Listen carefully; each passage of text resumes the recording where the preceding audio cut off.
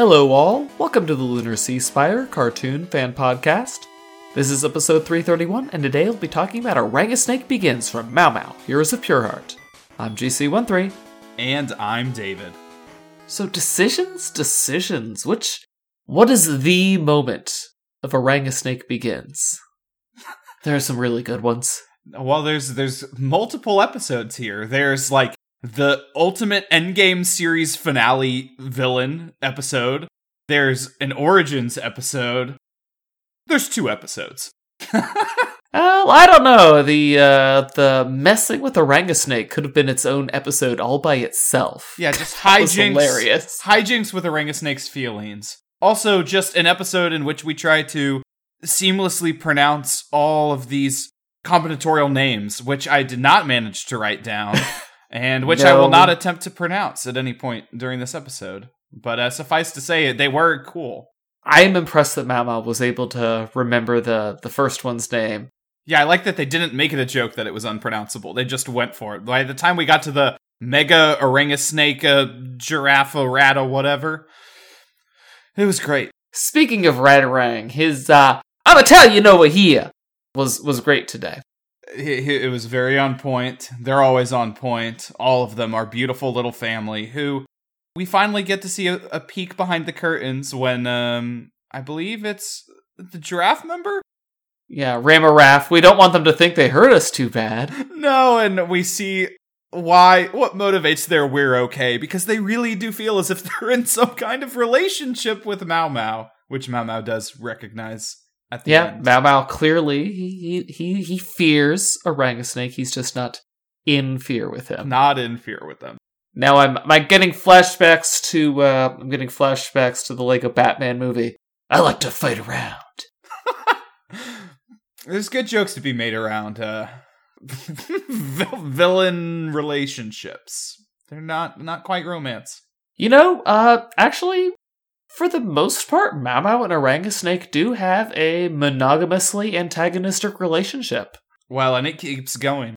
Neither of them are fighting other people right now, so I think they're serious. When we eventually get there, episode 40, very much takes this relationship in fun directions. They keep this up. Mau Mau says he's not in fear, and he's not in fear, but he's not fighting around. No, very serious. So but there is an origin story here involving nanners. Oh yeah, gotta get Tanner his nanner. Gotta get Tanner. What is the snake's name though? Because it's Tanner and wasn't it Cody or something? It's just something so plain. Which is, I mean, they just state it. Also, I don't know how to, I guess you have to know their names because I can't refer to Orangasnake in half parts. Let's see here. Kobe, not Cody. Okay. Kobe. So anyway, yeah, Kobe. Cody's the former TNT champion. Very different guy. Yeah, exactly. So that was beautiful. Of course, there is a rivalry with Mau Mau that's at the heart of their union. And I still don't. It seems like they figured out the mechanics of being a single unit really quickly. Orangasnake just kind of becomes one as soon as they're united by a banana. Sure. Yeah, this is one of those it's a cartoon lol things, and I'm usually all about it's a cartoon lol on something like Mau Mau, but for Orangasnake, it really bothers me, like the mechanics of how does this work? How are they so united in thought and coordination? Because they really are, and there's no montage of them becoming one. It's perfect synergy, and maybe it's through their union of crime? I don't know. They were partners for a while. They were even ecological activists. Ooh, bad dudes, right? I love that they threw in and they're environmental activists. Because, it's the same poison ivy thing. There's something good there. But so what? It's like, does Kobe squeeze on exact parts of Tanner's abs to tell him exactly where to put his arms or something? Or no, Tanner just know what the objective is? I think Tanner is the brains of the entire operation. I think Kobe's just sitting up top there talking smack. I feel like they just have the same goals, but I don't know if he's really directing him in any way. That's a good theory, though. I mean, because he is wrapped around him, but we just don't see that. It's not visually shown in any way. That could be a thing. I don't feel like we've ever seen Tanner act when Kobe could not see. It's if Kobe can't see, Tanner can't see. I don't know. I just don't think it's Ratatouille. I feel like Tanner's making just as many decisions, but who knows? This was the question. I mean, if there was any long-standing mystery in this show outside the Ruby Pureheart, I mean, the first time you see Orangasnake, you were thinking, what is going on there? There's a face. There's a monkey's face and a orangutan's face in the center of that thing. think of Garfield and Friends every single time. And as someone who did not view Garfield and Friends, you will have to enlighten me on the relationship. On Garfield and Friends, there's a character, Wade the Duck, who has the thing around his waist with his head on it, and the head always matches his facial expression. Like, if he does a double take, the thing will do a double take, too. It's great. But does that have a mysterious backstory, or is it just like, what's that guy's name in OKKO? His shirt. Lol, it's a cartoon. Yeah, it's just lol, it's a cartoon. I like that guy in OKKO whose shirt always matches what he's thinking. That's always. Oh, Brandon, yeah. Yeah, good old that Brandon. Retail trader. So we have then transitioning from this, incredibly touching backstory, we get to how that origin carries over into the very strong feelings that Orangasnake has about, being a truly fearful opponent to Mau Mau. And finally, that dream is revealed, at least to him, he thinks it's been revealed, when the Ruby Pureheart mysteriously and inexplicably gives him power. 2 souls for 1, some weird trade there that apparently hasn't had any consequences since, I don't think. I guess it decided it didn't want their souls. I can't imagine why. The design of this giant mech thing, I mean, they put in all the stops. This definitely, it was just the joke that, this is like this just final level, this is my final form thing, attacks, and literally no one in our core cast cares at all. No one is concerned. Adorabat's like, where's the pizza? We can't have pizza without a home. Badger Clops doesn't give a single flip the entire time. And Mau Mau is just like, yes, finally, I can become a worthy hero because my opponent is finally becoming a worthy opponent. It's great. I love that their reactions, like, there's never a single doubt or fear or sweat anywhere. I love how even as Mau Mau is about to die, he's still completely unafraid. He only lies about being afraid. So, like, usually when he said, oh no, I wasn't really afraid, usually that would be a lie, just like in the episode where he was popular, where Badger saying is, feed me little lies. Right, I mean, sometimes some monsters are legitimately dangerous. Yeah.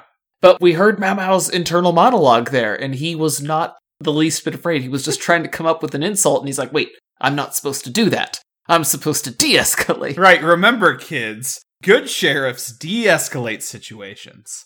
Yeah, so Mau Mau finally learns somehow how to de-escalate, and, our villains at least one time get to hear that they're feared, which is very sweet, before they get their butts sent flying back through the air. Shower thought. If you have to de-escalate, is it okay to take the escalator down, or do you have to take the stairs? Yeah. That's a good one. Not gonna lie, I like that one almost as much as my Bo the Historian joke from the She-Ra discussion video. So. Oh, good callback. Good callback. No, I feel very strongly about the escalator joke. No, I like GC. I like the de-escalator. I mean, there's more we can do there for sure. We'll workshop it. What is there to say about Orangasnake? We found out his deepest insecurity, that he's generally not very good, in Mau Mau's words. I think we can all find something to relate to in that. And we also get the start of the mystery of the Pureheart kind of ramping up a little bit. Yeah. I mean, it's been how long? Since this episode, you mean? I mean, I guess we could go by episode count or days. It's been a while. That's a slow burn. Long-term storytelling, baby. It's a slow burn. I mean, I don't know how many episodes later it is from here, but we get a little bit of... We still haven't gotten to Adorabat, right? Yeah, so there's more to come. No, Adorabat hasn't zinged anybody on this podcast, sir. Nope, so that's still coming up. But yeah, I don't know, with that little hint of that, at this point, we really have no idea why. I mean, it got shot with a laser, so maybe that gives it a little bit of activation. Yeah, I mean, that's where the excess energy came from, I think, but why it chose to spit it out in that specific form? Very good question. But a lot of power, right? I mean, we don't, of course, I guess that machine. Now, what about that machine? Why was that in the dump? Is that like some old mech somebody'd been working on that was just animated? I think most of it's the ship, just reassembled. Okay, just a reassembled form. I guess I hadn't really noticed the head. Is the head a feature of the ship? Like at the front of the ship? I haven't really gone over the design of Mecha, whatever his name is, because all I know is I look at that thing and I'm reminded of, you were talking about how he's the big, impressive, true final boss of the video game, and all I'm thinking of is I'm reminded of Zero Punctuation when Yahtzee said, it's like a concept artist sat down and started drawing and never stopped. It does have that, doesn't it? It's like, it's just so over the top, and the cinematics of it. Like, they make it cinematic, which makes jokes like when Mao Mao slips underneath and is about to roll them on his feet, and he's just like, your friends don't really like you. It's great, because that's just pure Mao Mao humor. Shoved into this, ridiculous fight scene. That was before he became Mecha. Oh, right, that's when he just shoves his hands, into his friends' mouths, and they're okay with that! Or they're not quite okay with it. I did really like that fight, though, because Mao Mao was like, no, I'm not using the sword for this one. I want fisticuffs. Yeah, it's ridiculous. Also, we were talking just before the podcast started, how Mao Mao is so on point with identifying the emotional weakness of Orangasnake and friends, and how he's never been emotionally in touch with himself at all. Is he just lucky that they wear their feelings on their sleeves, that it's easy to manipulate them? Because Mao Mao doesn't understand himself at all. That might be part of it. The Sky Pirates are very stupid, but I think the bigger thing is he just got a lucky guess because they showed him struggling to come up with that insult. That's why you're generally not that very good, because he has no idea at the start. So yeah, maybe that was the seed, once he figures that out. But, I mean, remember we had an earlier episode where Orangasnake said, while you were wallowing in your, family history or whatever, and he's like, wait, how did you know I was thinking about that? It's like, I didn't! It was just a lucky guess! And that doesn't seem to be driving Orangasnake, so that's great. Maybe we can say it's the power of the Ruby Pureheart is speaking to everyone. Somehow. So, thinking about, how maybe that's affecting everybody, or just, how everybody's feelings are affecting them in the show, I noticed, selecting this episode on the old Apple TV today, that it just showed up, Common Sense Media Ratings. I kind of remembered those. It's like an organization that helps parents understand shows, and, they've had... I remember when they utterly failed to understand Steven Universe as a series. They had a dramatically bad take on Steven Universe with just, it was bad. They watched the scene where they're trying to use Steven's gem to turn off the laser light cannon in the second episode, and it's like, whatever dialogue they heard in their ears had nothing to do with the dialogue that came out of the television. That what they said was happening was completely divorced from the actual context. Well, yeah, and they thought, astounding. It's just weird. They were like, Garnet and Amethyst are caricatures and bad portrayals of people on TV, and it's just, the whole thing was crazy. So, ignoring all that horribleness, this is actually a good preface, because now we can bring their judgment into question, because they always list, how are there positive role models in this show? So they always have a rating on a 0 to 5 scale of positive role models. 3 out of 5 for Mao Mao. Wait, what rating?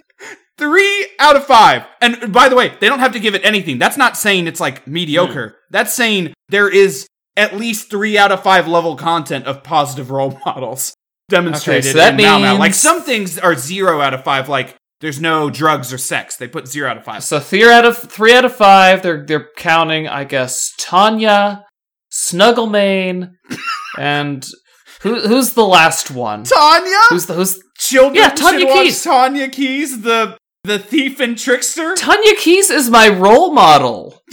To do what?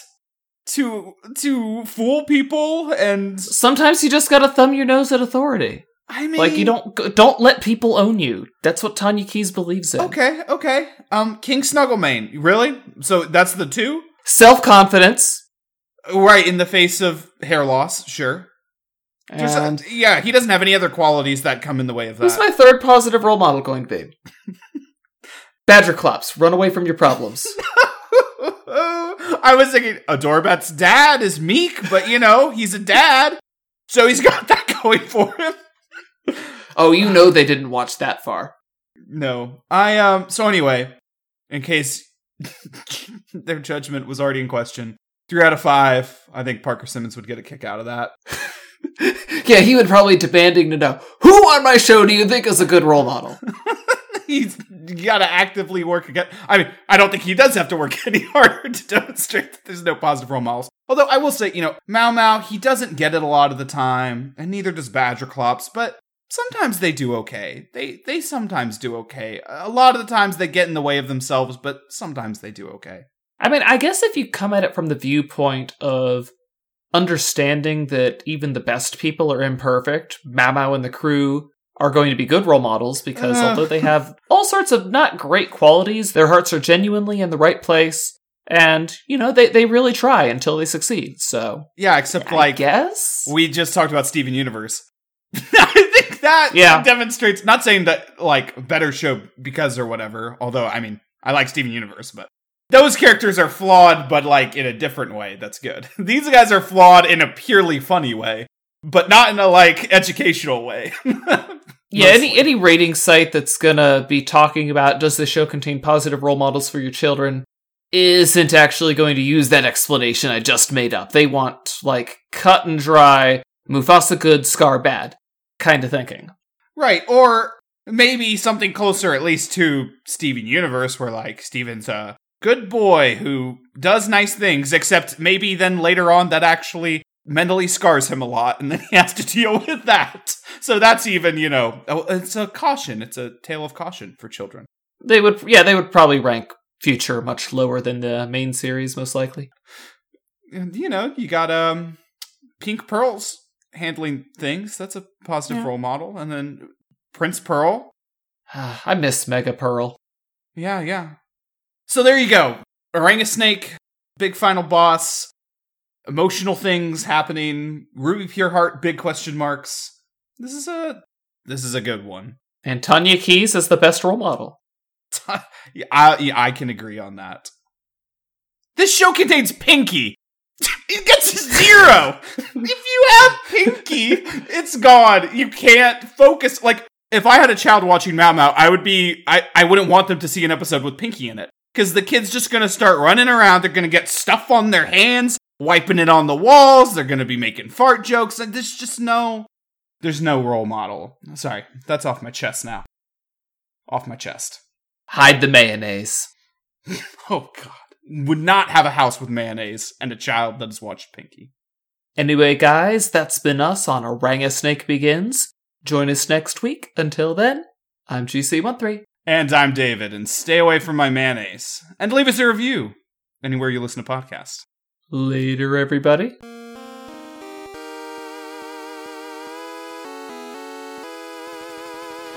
Our opening and closing music is by Mark Soto. For more cartoon-related content, please visit lunarceasefire.com.